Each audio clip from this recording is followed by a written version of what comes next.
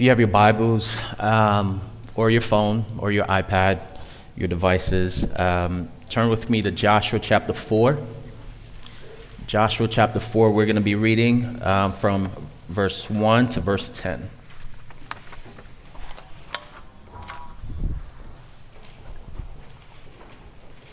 And this is the word of the Lord. After the entire nation had finished crossing the Jordan, the Lord spoke to Joshua, "Choose 12 men from the people, one man from each tribe, and command them, take 12 stones from this place in the middle of the Jordan, where the priests are standing firm, carrying them with you, and set them down at the place where you spend the night." And so Joshua summoned the 12 men he had selected from the Israelites, one man from each tribe, and said to them, "Go across to the ark of the Lord your God in the middle of the Jordan. Each of you lift a stone unto his shoulders, one for each of the Israelites' tribes, so that this will be a sign among you. In the future, when your children ask you, 'What do these stones mean to you?' you should tell them, 'The water of the Jordan was cut off in front of the ark of the Lord's covenant. When it crossed the Jordan water was cut off. Therefore, these stones will always be a memorial for the Israelites." The Israelites did just as Joshua commanded them. The 12 men took stones from the middle of the Jordan, one for each of the Israelite tribes, just as the Lord had told Joshua.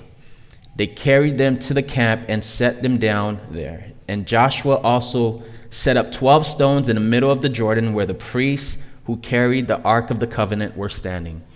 The stones are still there today.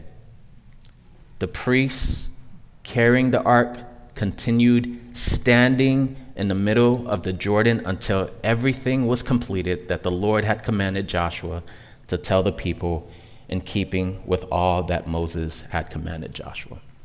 You may be seated. And Father, right now, as we just rest under your word, speak to us and encourage us. Let your word transform us. Let your word meet us where we are. God, we all come from different places. Some are coming with a heart full of praise and joy. Some are here with heavy hearts that are burdened by just the cares of this world.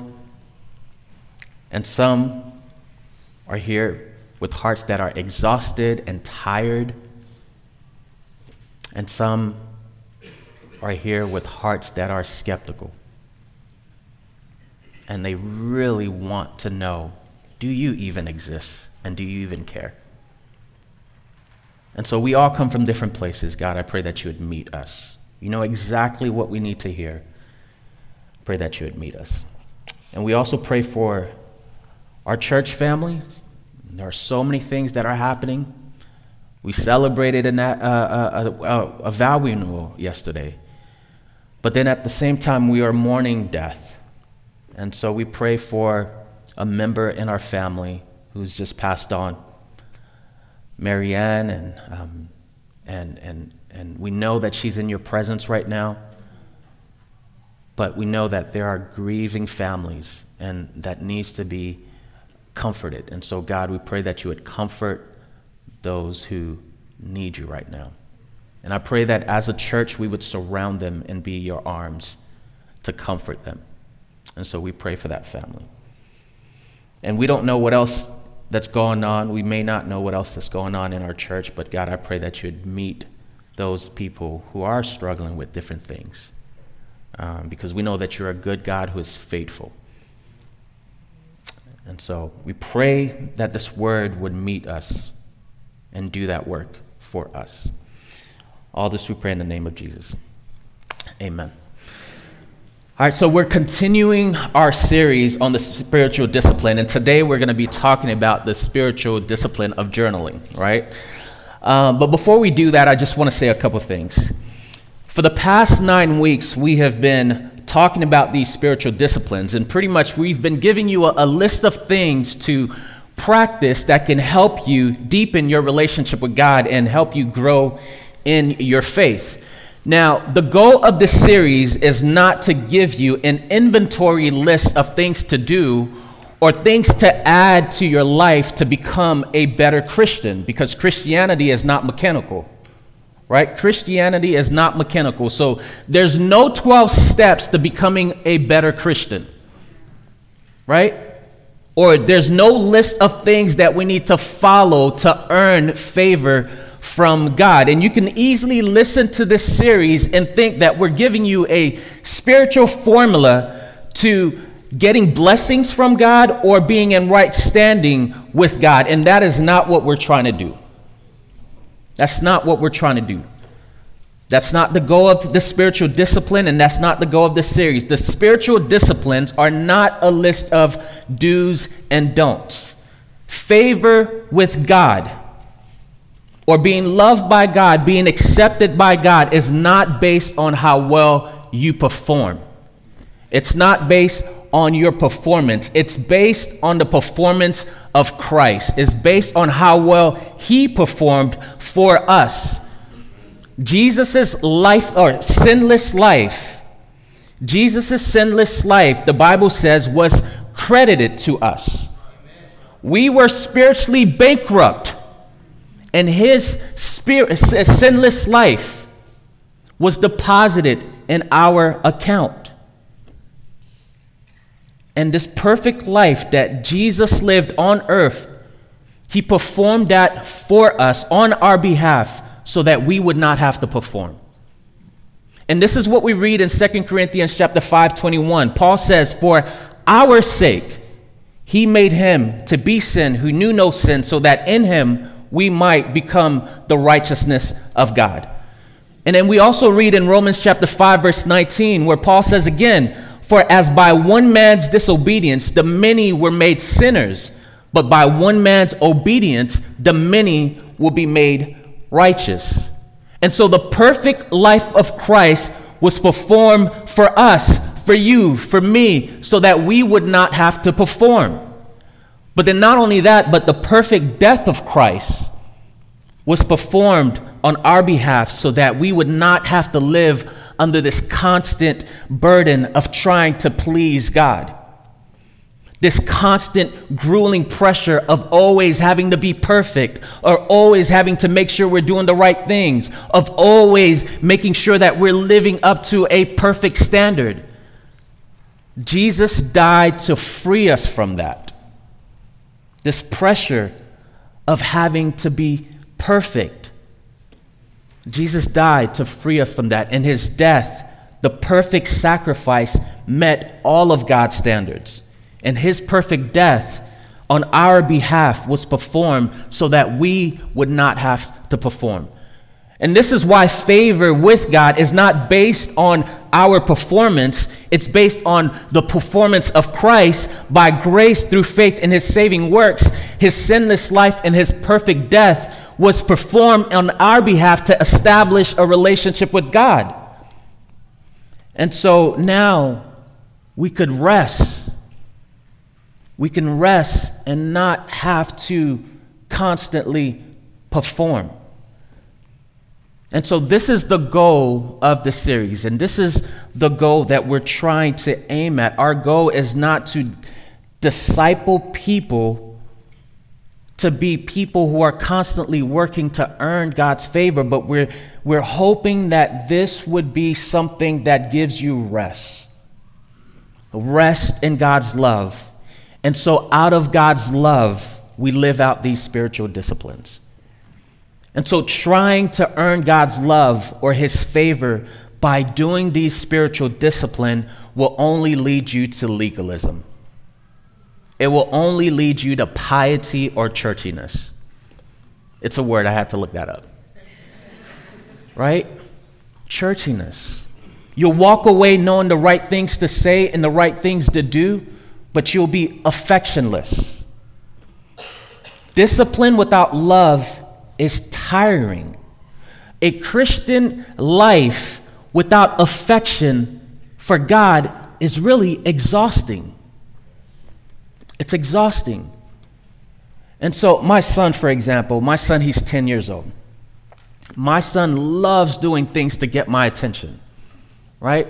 Anything he does, he's looking to the side, is daddy looking? Because he wants my attention and he wants my affection. But here's the thing. My son could spend his entire life trying to do the right things to show me that he's my son, but never rest in the reality that he is my son.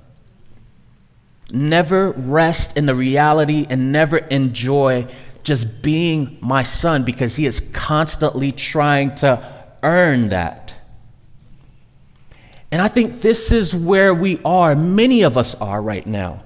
And I think this is the reason why we see so many people are walking away from the faith or going through this deconstruction process or just exhausted with Christianity, because they are not resting in God's love. Because we're so conditioned to this reward system, right? You perform, you earn. You perform, you earn. We're so conditioned by this reward system that we approach God the same way, with this reward system. And eventually, it's exhausting. It's tiring. It's tiring, one, because God doesn't want your performance. And then two, your performance is never good enough. It's never good enough. And the Bible calls this reward system that we come to God with religion. And religion eventually will be exhausting. And the Bible describes religion like a rope tied around your neck, suffocating the life out of you. And so this is why in Matthew chapter 11:28, Jesus says, "Come to me, all you who are weary and burdened, and I will give you rest. Take my yoke upon you and learn from me. I am gentle, humble in heart, and you will find rest for your soul. For my yoke is easy and my burden is light." And so God never intended for life with him to be exhausting or suffocating. And this is the mistake I think a lot of people are making, and people who are leaving the church, leaving Christianity, because they're associating Jesus with religion. But Jesus says, "Come to me." Don't come to religion, but come to me. And he says, if you come to me, I will give you life, I will give you rest for your soul, and the burden that I give you will be light, and the yoke that I give you will be easy. And so Jesus is totally radically different from religion. And if we are associating Jesus with religion, then we really don't know the real Jesus, the right Jesus. And so when we know the right Jesus, we would know that Jesus never made his love for us conditional, based on how well we perform. And we see this beautifully painted for us in Romans chapter 5, verse 8, where Paul says, "While we were yet sinners," your performance sucks. It was terrible. "While you were yet sinners, Christ died." He didn't have to wait until you got your life together. But while you were yet sinners, Christ died for the ungodly. But then he goes on again in Ephesians chapter 2, verse 8, "For it is by grace you and I are saved through faith, not because of our performance, not because of works, not because of religion." And so if you are here today and haven't given your life to Jesus, I want to ask you, have you experienced the real Jesus, or are you experiencing religion? Have you experienced the real Jesus, this Jesus, or are you experiencing something else? Or if you are here today and have given your life to Jesus, but you find yourself walking away, or you find yourself probably exhausted with living with Jesus, living for Jesus, I want to ask you, have you forgotten the real Jesus? Have you forgotten the tangible experiences that you've had with this real Jesus? Now, what does this have to do with journaling? I wanted to start off this way because it's very easy for us to forget sometimes the experiences that we've had with Jesus. Oftentimes, we are faced with new challenges, and if we don't look back at the past experiences that we've had with God, how he's guided us in the past, how he's protected us in the past, how he's provided for us in the past, or how he's been present and active in all of our situation, then we will forget his faithfulness. We will forget his faithfulness. And so the spiritual discipline of journaling can help us build a foundation of trust and confidence in God so that we don't have spiritual amnesia. Right? So as we revisit and we remind ourselves through this discipline of journaling, as we revisit and remind ourselves of God's faithfulness throughout our lives and how he's provided for us, it gives us strength and courage to face the present and future with hopes and confidence in God. And so as we journal, this is a practice that we should consider to remember God and his faithfulness and his power so that we don't have spiritual amnesia. And so the text that we just read, Joshua chapter 4, verses 1 through 10, first of all, has nothing in there that mentioned journaling, right? And so, in fact, the Bible doesn't really talk about journaling at all. And you're like, okay, so why are we talking about journaling, right? The Bible really doesn't talk about journaling. So unlike the disciplines that we've covered so far, Bible intake, fasting, and praying, we see all those modeled or encouraged or practiced in the Bible. But when it comes to journaling, you don't see it at all. And so I wrestled with this sermon because I'm like, man, what am I going to say about journaling? And where do we find any encouragement in journaling?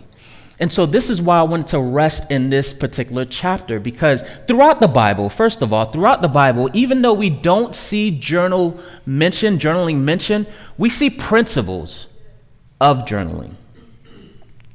We see it throughout the Bible. For example, when we read Psalms, when we read Proverbs, when we read Lamentation, those books, those really could be viewed as journal entries.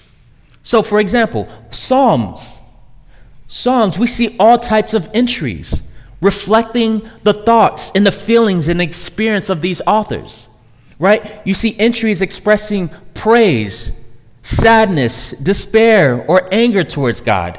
We can even see entries about the authors struggling with difficult situations such as sicknesses or maybe death or persecution. Right? And so throughout the Psalms, you see confession, journal entries where the psalmist is confessing their sins to God and asking for forgiveness, or entries just reflecting on God's word. You see that throughout the Psalms. Proverbs, Ecclesiastes are all entries about wisdom, practical insight that these authors gain that they want to share with us so that we can learn from. Right? And then you have Lamentation. Lamentation is a whole journal about deep grief and suffering, where the author is expressing raw emotions, being real with God as he wrestles with difficult questions about the nature of suffering and the character of God.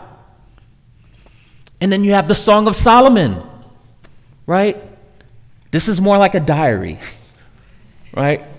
When I was young, I thought women wrote in diaries and guys wrote in journals, right? But then I realized it was the same thing, and I realized I was carrying a diary.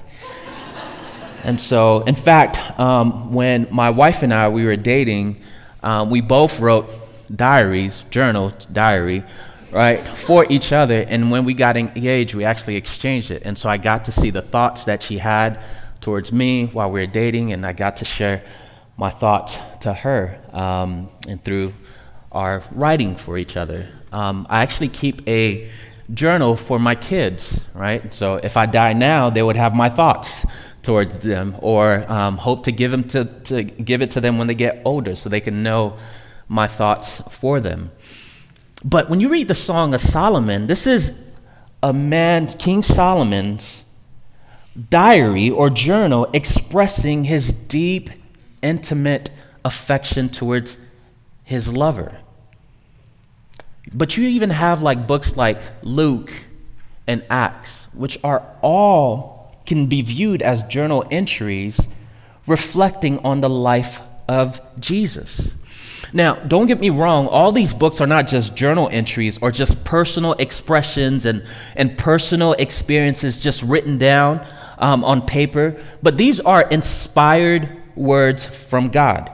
In the same way, your spiritual discipline of journaling is not just you writing down, oh, let me remember to go to Home Depot today, right?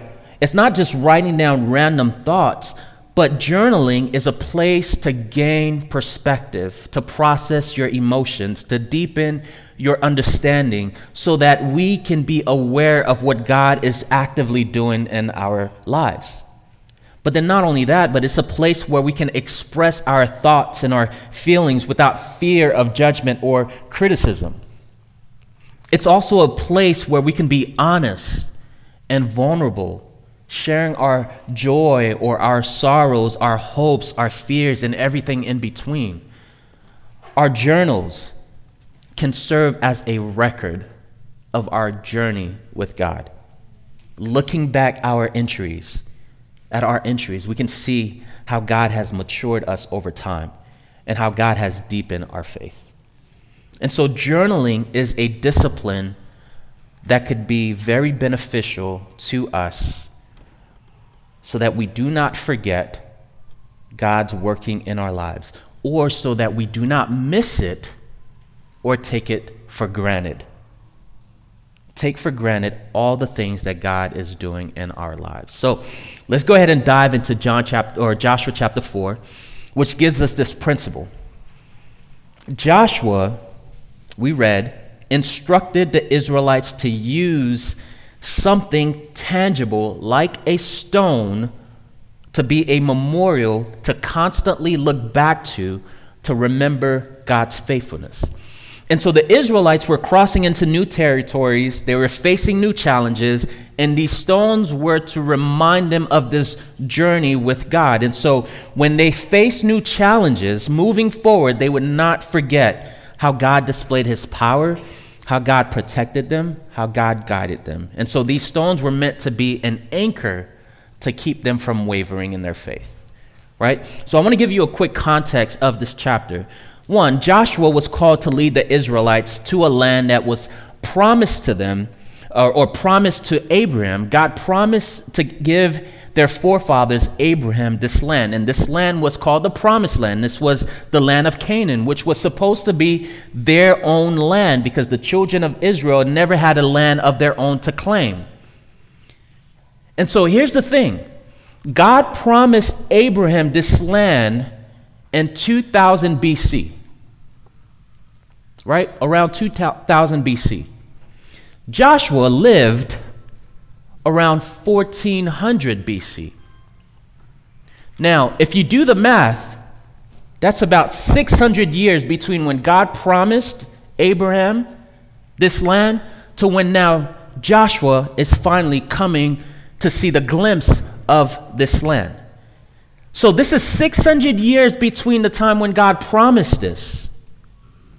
I don't know about you, but if it takes 600 years for God to fulfill a promise to me, I'm out.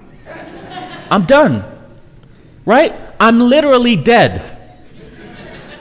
And don't try to Christianize it. You know how we Christianize things? Like when we're like, God, man, just wait a little longer. God is coming. He's waiting. It's 600 years.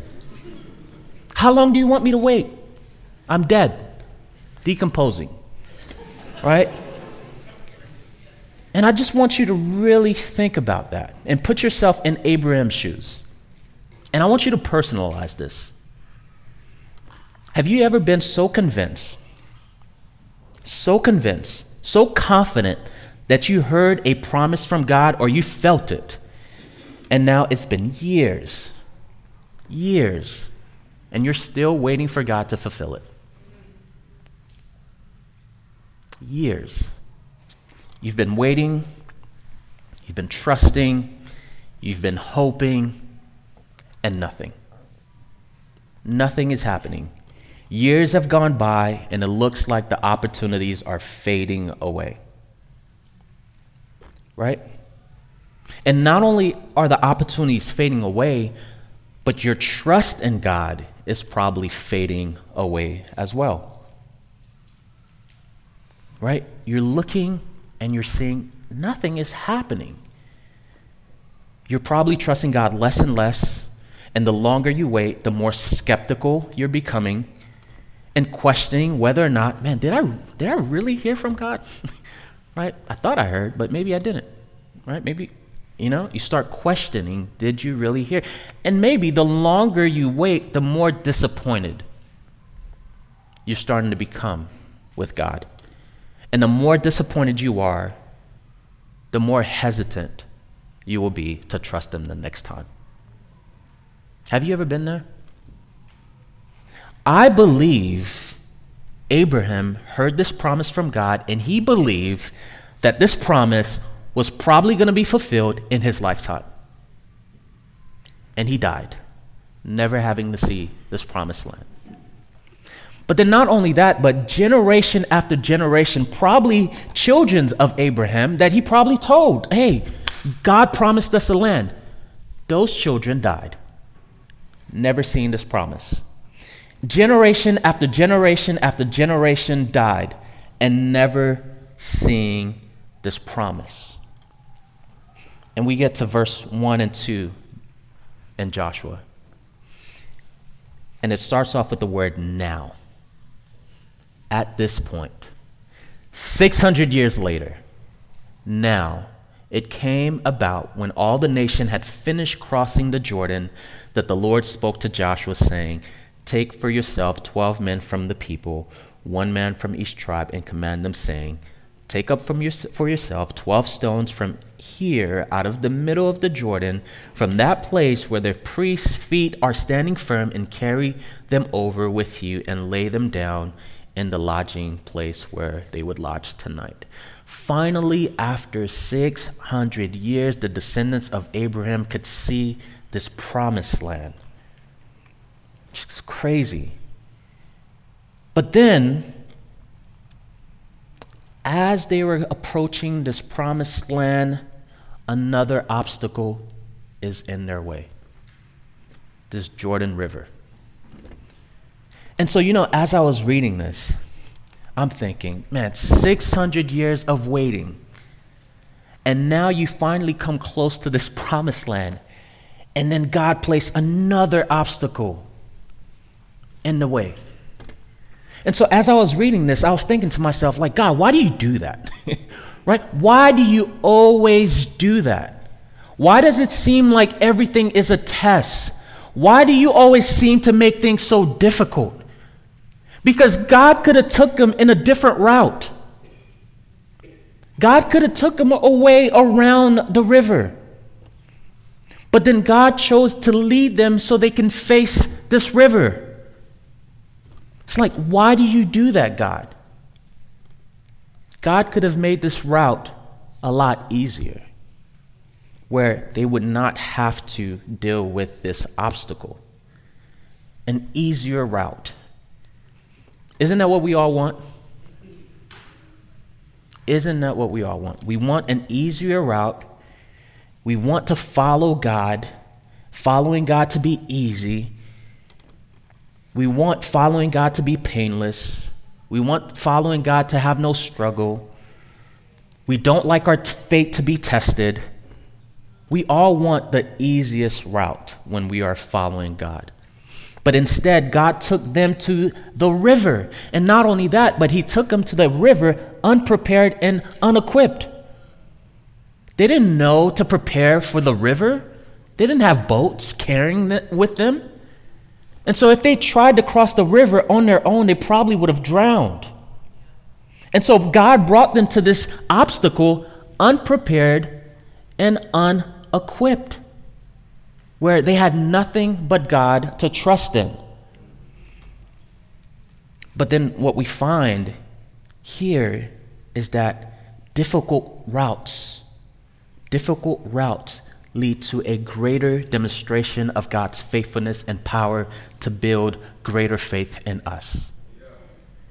Difficult routes are good for us because it builds greater faith in us. It helps us see greater demonstrations of God's power and faithfulness. Don't be afraid of those difficult routes. And so we see what God does. God split this river in half, and he made a way where there seems to be no way. He made a way for them. He created a pathway for them to cross through on dry ground to the other side. And what we learn from this is these obstacles were not meant to cause the Israelites to lose hope, but this obstacle was meant to give them an unwavering hope by witnessing the power of God. And it served as a reminder to the Israelites of God's faithfulness to deliver them from all situations that they may face moving forward. And this gave them strength and courage to face future challenges. And so we see the testings that are in front of us right now. The thing that you're probably sitting with right now, that you're like probably wondering, God, why do you always do this? Why did you place this in my life? Why are you allowing me to go through this challenge? Why am I facing this right now? These testings are not intended to drown you, but to ground you. It's to ground you in faith.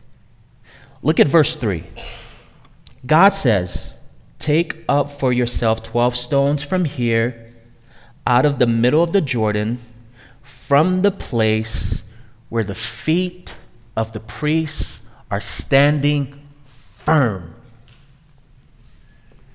Their feet are standing firm in the middle of this river. In this middle of this great danger, difficulty, uncertainty, these priests are standing firm. The walls around them, water could easily collapse and drown them. In the middle of the situation, their feet are standing firm. Every step they took was a step of faith because they could have easily drowned, but their feet were standing firm. They were unwavering in their faith. What you may be going through right now, again, it's not to drown you, but to ground you, to give you firmness in your faith, unwavering faith. And so stand firm in the midst of that. And you will witness God's unbelievable strength to keep them at bay, to hold it for you to walk through the other side. And so we read this. The work that God is doing and the testing of the Israelites and the testing of you and I is to give you courage, is to give you resilience, is to give you stronger faith. And even when it may seem sometimes easier to give up or to give in, right? When we remember the power of the God that is with us and the God that is present. He is with us. He is active. He is faithful. He is good. When we remember that, it helps us to stand firm. And now, I love this story because when you read it, you see this is not the first time that God did this miracle. And Trent read that earlier. God did the same exact miracle in Exodus chapter 14 for Moses. You remember that story? Moses and the Israelites were fleeing from Pharaoh, from the Egyptians, and they were chasing them. And they got to the Red Sea, and they're like, God, what are you doing? Like, you told us to go this way, but then now, like, there's a river in front of us that we can't go anywhere, and then you got this army chasing us. They're behind us, and like, we're stuck. What are we going to do? And then we see God splits the Red Sea that first time, and they made it through. And Pharaoh and his armies were trying to make it through, but they drowned. But the Israelites made it through to the other side. And so this is not the first time that God did this. And so what we see here, experiences like this, you don't want to forget. And you don't want to take it for granted. If he did it before, I love that song, he can do it again. So you don't want to forget the faithfulness of God. And this is why we want to record these things so that we don't forget. Verse 6, and God told the Israelites, let this be a sign among you so that when your children ask you later, saying, what do these stones mean to you? Then you shall say to them, because the waters of the Jordans were cut off before the ark of the covenant, when it crossed the Jordan, the waters of the Jordan was cut off. So these stones shall become a memorial to the sons of Israel forever. And so we see that these stones were intended to be a memorial. And now a memorial in the Bible is a tangible reminder of a significant moment or a significant event where God displayed his faithfulness and power. And so we see this throughout the Bible of memorials being set up as a tangible reminder of God's faithfulness. So we read in Genesis chapter 8, verse 20, and Noah, right? After the flood, he set up a memorial to remember the faithfulness of God, to protect them and preserve him from the flood. And so he created a memorial, and there he worshiped God.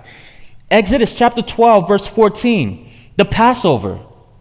We celebrate that even till today, which is a memorial to remind ourselves of God's faithfulness of freeing the Israelites from slavery, bondage in Egypt, his faithfulness in protecting the people from the plague. We remember that memorial. In the New Testament, we have baptism and communion as a memorial to remember the death and the resurrection of Christ. This is a side plug. If you're a Christian and you're not baptized, I want to ask why not? It's a beautiful memorial in your life to remember what God has done in your life. And it's also a beautiful memorial to testify and proclaim to people what God has done in your life, taking you from death to life and making you new. And why don't we want to do that? And so this is a plug. On Easter, we will have baptism. So far, we have 2, and we would love to have more. And so if you are not baptized, yes, we want to celebrate that with you and make that a special memorial for you. And so there's a way you can do that. I think it's online, or you can talk to someone in the back. But those are great memorials that we have. But here's the thing. The greatest and the ultimate memorial that we as Christians have is the cross. Right? Which is the greatest memorial for us as Christians to remember the tangible love of God displayed for us. Right? So we have these memorials. We have these things to constantly look back to remind ourselves of God's faithfulness. And so here, in verse 6, God said to Joshua, have the people pick up these stones. This is the memorial. Pick up these stones and place them in your house, right? You pass by the kitchen, you see the stone, you're like, yeah, I remember why that stone is there, right? But then he goes on, he says, not just for you, but then to your kids, for your future. Because at some point, these kids will probably grow up and not know the experiences that you've had with God. And then so when they see the stone, like, Mom, like, what is this rock doing here? Like, the reason why this rock is here is because of what God has done, and he's faithful. And so you point your kids back, right? This is what he wanted. The memorials to be something that you can look back to, or in the future, you don't forget. Here's the thing, though. I think oftentimes God gives us these stones to pick up in our lives, right? Like in verse 6, but we never pick them up. We never pick them up, or we just leave them behind. What do I mean by that? Verse 6, the stones were to be a reminder of God's provision, how he's been faithful. We could think about these stones that God placed in our lives that we probably never pick up, or we just kind of skip over, like blessings, answered prayers, moments of clarity, moments of insight, moments where God revealed himself to you. But oftentimes we don't pick them up because we take them for granted. We miss this opportunity to see the faithfulness of God, but we take it for granted. We look at those moments like, oh, it's just a coincidence. It just happened. Like, yeah, it was God. I prayed for this and it happened, but then we don't even remember our prayers. And then we take it for granted. We miss those opportunities where God is demonstrating his faithfulness in our life, and we take those for granted. And oftentimes we miss what God is doing. How many times has God displayed his power in your life? And think about it, right? We took it for granted. And then sometimes we wonder, we're like, man, God, are you working in my life? Like, God, are you working? Like, we're asking, like, God, are you working? Are you moving? Are you active? Right? The thing is, it's not that God is not active or God is not moving. The problem is we're not remembering. We're not remembering. We're not picking up these stones and we're not storing them in our hearts. We're taking them for granted, right? We sometimes ask God to give us more signs. God, give me more revelation. God, gives me more answered prayer. Give me more to prove that you are faithful. And God doesn't give us more because he has given us enough. But we are not storing them, and we're not remembering. Because there are times God has come through for us and answered our prayers. But then now new challenges come, and we're faced with some setbacks. And then we lose hope, and we ask God, like, are you with me? God, show me more. And we forget some of the faithfulness that he's demonstrated to us in the past. There are times where God has provided for us. He's giving you that job. He's opened that door that you knew you couldn't open yourself. And then now you're facing some new financial issues, and you're like, oh, God, where are you? We forget that this is the same God who helped us before, and we doubt his ability to provide now. There are times where God has healed us in the past, but then we take them for granted. We overlooked his power in healing. We prayed and he answered, but we forget, or we took it for granted. But then now we're faced with new challenges, health challenges, and we ask God, God, give me more proof that you are a healer. But then we doubt his ability to heal because we forgot that he's done that before. He's healed us before. There are times where God has guided us, leading us to make the best decisions that are good for us, to avoid harmful ones. But then now he's telling you no to some things that you really want. And then now you're doubting, like, God, are you withholding good from me? But he's guided you in the past and kept you from harm. But then now we're doubting that he's withholding good.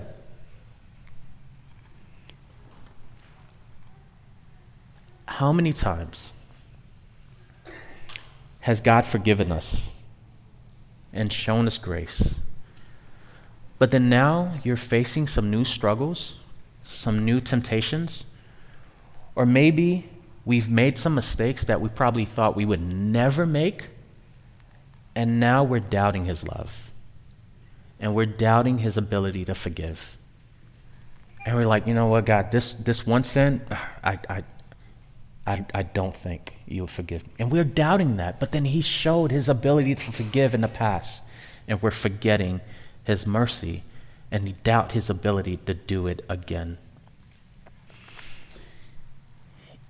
Even though we are forgetful people, we are people who suffer from spiritual amnesia, God is still gracious to us. He's still gracious to us. And this is why he tells the Israelites, he tells us to take up these memorials and store it in our homes and store it in our hearts so that we don't forget. Verse 6, it starts off, it says, "Let this be a sign among you." Listen, if God doesn't give us one more sign, one more revelation, one more miracle, one more answered prayer today or this entire year, right, to prove his present, his active, his good, his faithfulness in our life, if God doesn't give us one more proof, God has given us the greatest sign. That is more than enough. And that one great sign that we can always look back to is Jesus. And if we ever forget God's faithfulness, if we ever find ourselves wavering, we look back to Jesus. And Jesus, who is our great rock. Jesus is our solid rock. Jesus is our strong, reliable foundation to anchor our faith. He is our refuge. He is our salvation. He is our stronghold. He is the rock that we build our lives on. Jesus is the one. In the same way God split the seas to allow the Israelites to walk through to claim their promise, Jesus is the one who split the veil to allow us to come to the Holy of Holies, to have relationship with our promise, our great promise. Jesus is the one. I love Matthew chapter 27. That gives us this image. Matthew chapter 27:50, it says, "Then Jesus cried on the cross. He cried out again with a loud voice and yelled up his spirit. And behold, the curtain in the temple that separated man from the Holy of Holies was torn into two from top to bottom, and the earth shook and the rock split. And Jesus made a way for sinners, you and I, to have access to our great promise, God." And so, this is what we are to remember if we should ever find ourselves wavering in our faith. We have a great rock to look back to. This is our sign. This is our memorial. We journal that experience in our heart so that we don't forget and we take it for granted. And this is why we want to remember, to always look back and to see the faithfulness of God in our lives. I want to do something with the time that we have left. The host team, if you are ready, we're going to do a little exercise of journaling, right, for a few minutes. If the host team can, if you need any paper or something to write with, you can raise your hands. If not, if you have your phone, you can use your phone. That probably would be easier. Your phone or anything, your tablets, devices. A couple things I want you to do. I'm not sure if that's on the screen, but I want you to take the time to do this. I want you to write out praises to God, right? Take some time just to journal. And I want you to write one sentence praises. God, I praise you because you are, or God, I thank you because you are. God, I praise you because you are good. And be very specific about them. God, I praise you. And then think of God's character. God, I praise you because you're powerful. How was he powerful? Man, he met me in this particular situation. God, I thank you because you are good. How was he good? Because he demonstrated. God, I thank you because you are a healer. Right? Think about like specific characters of God and specific ways that God demonstrated that character in your life. And try to write as many as possible. So we're going to go for about, let's say about 5 minutes. And then I'll come back and we'll lead you to something else. Thanks for worshiping with us. For more information about Blueprint Church, visit us online at blueprintchurch.org. You can also follow us on Facebook, Instagram, and Twitter at Blueprint Church. Have a great week, and we'll see you next Sunday.